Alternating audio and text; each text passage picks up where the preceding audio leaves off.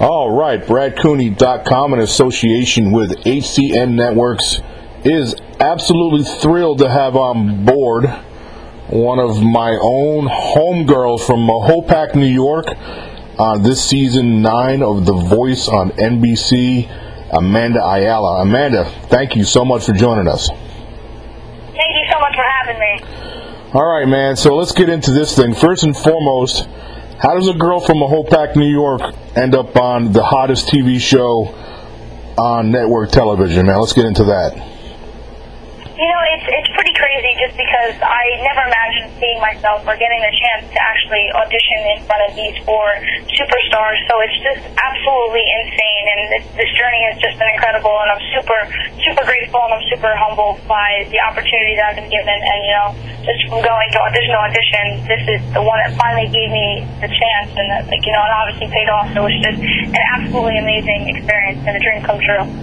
So how does it happen, though?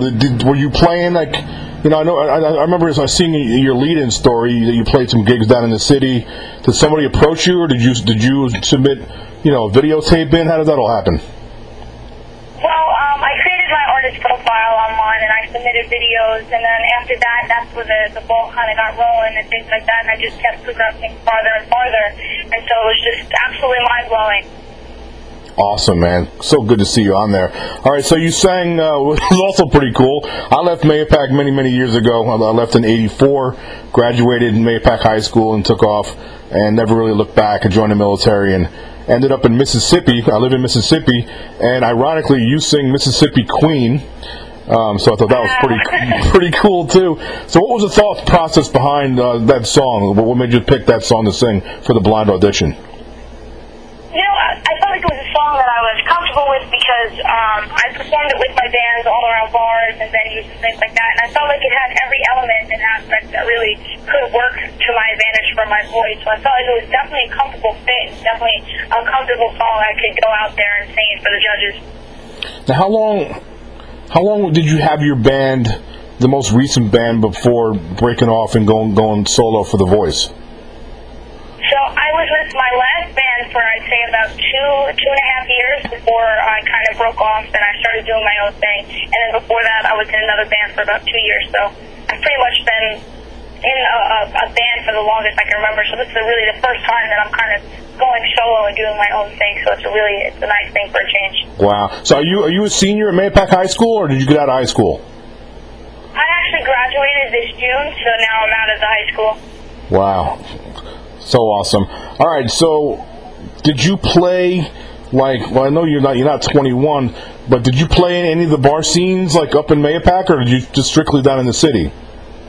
Well, I played pretty much all around Mahopac as well. Like, there was a bar called the Plata Bar and Grill, and they really opened us up and they let us perform all the time. I played down in Westchester County, so I pretty much just performed over the whole tri-state area, from my town to other towns, so I kind of just took over. Yeah, man. My friend Mark Sanchez owns Southside.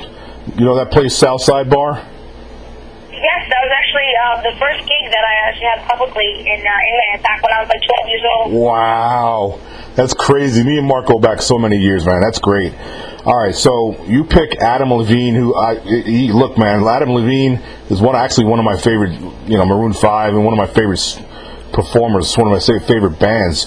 Talk a little bit about that. I mean, when he spun around, was he, based on your kind of music, was he kind of who you was hoping would spin?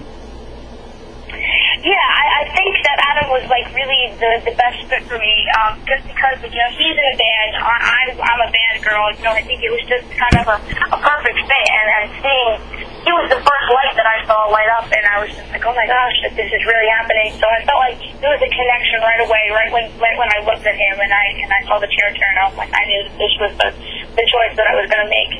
Yeah. Now, I've interviewed quite a few Voice contestants from last season, and now they're racking up for this season. Everybody who I've talked to that had Adam as their coach, they all say the same thing, that he's really a down-to-earth, humble guy in person. Oh, absolutely. Working with him is absolutely amazing. You know, he gives such, just positive and just, genuine responses, and I feel like he's just, the best coach. Talk about the night before your audition, man? Was your nerves, stomach knotted up? Were you nervous? The night before my audition, I was sitting with my mom, and I was kind of just, it was kind of weird. I was very silent, and I was just really trying to, like, just get in the zone a little bit. Like, before going to bed, like, I tried to fall asleep around, like, 8 o'clock or 7 o'clock. I was super early, and I was like, I can't sleep. So I, like, tried to fall asleep, and I kept rustling in my bed the entire night, just really trying to dial in, and I felt like I just had to get focused for the big day that was coming ahead. And bring us to, like, 5 minutes before you walk out on the stage.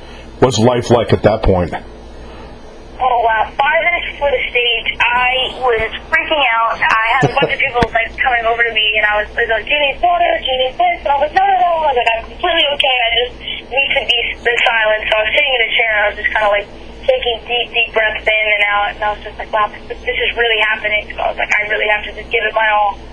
Let me ask you this. So when you're up there singing, and, like, you're literally singing to, like, the back of chairs, when you do you get dialed into the song, or is like one eye looking up to see, hey man, you know, I hope one of these people turn around?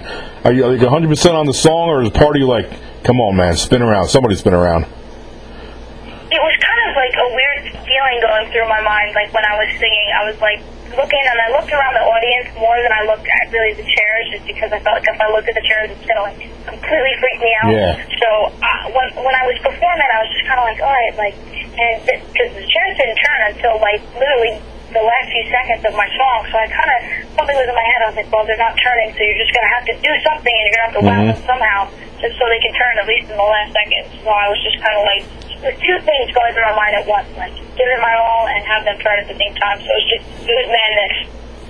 I'm glad they turned, man, because I'm telling you, when I was watching you, knowing you were from Mahopac, I was like standing up about to throw a rock through my TV screen. I was like, somebody better turn around. So I'm about to fly out there and shake somebody by their ears. All right, so let's talk about influences, musical influences. Who in music really inspires you? Somebody who like inspires me, definitely because I'm interested in classic rock. It's definitely Pat Benatar. Like, so just the vocal range and the way everything about her. Like, I would do covers by her, Heartbreak Your House for Children. All of her songs just were like super in my range. So I feel like I could really look up to her as like a role model, especially because she's had a career now for just so long and it's been so like dragged out. And somebody I would definitely say for like modern music and more like up to date would definitely be Hayley Williams from the band Paramore. That's absolutely killer too. Yeah, very good combination. Pat Benatar was like the hottest thing in the country when I was at Mahopac High School in the 80s, in the mid 80s. She was on top of the world, man. I think I had every one of her records. All right, so try to pick up all of their vinyls. Yeah, absolutely.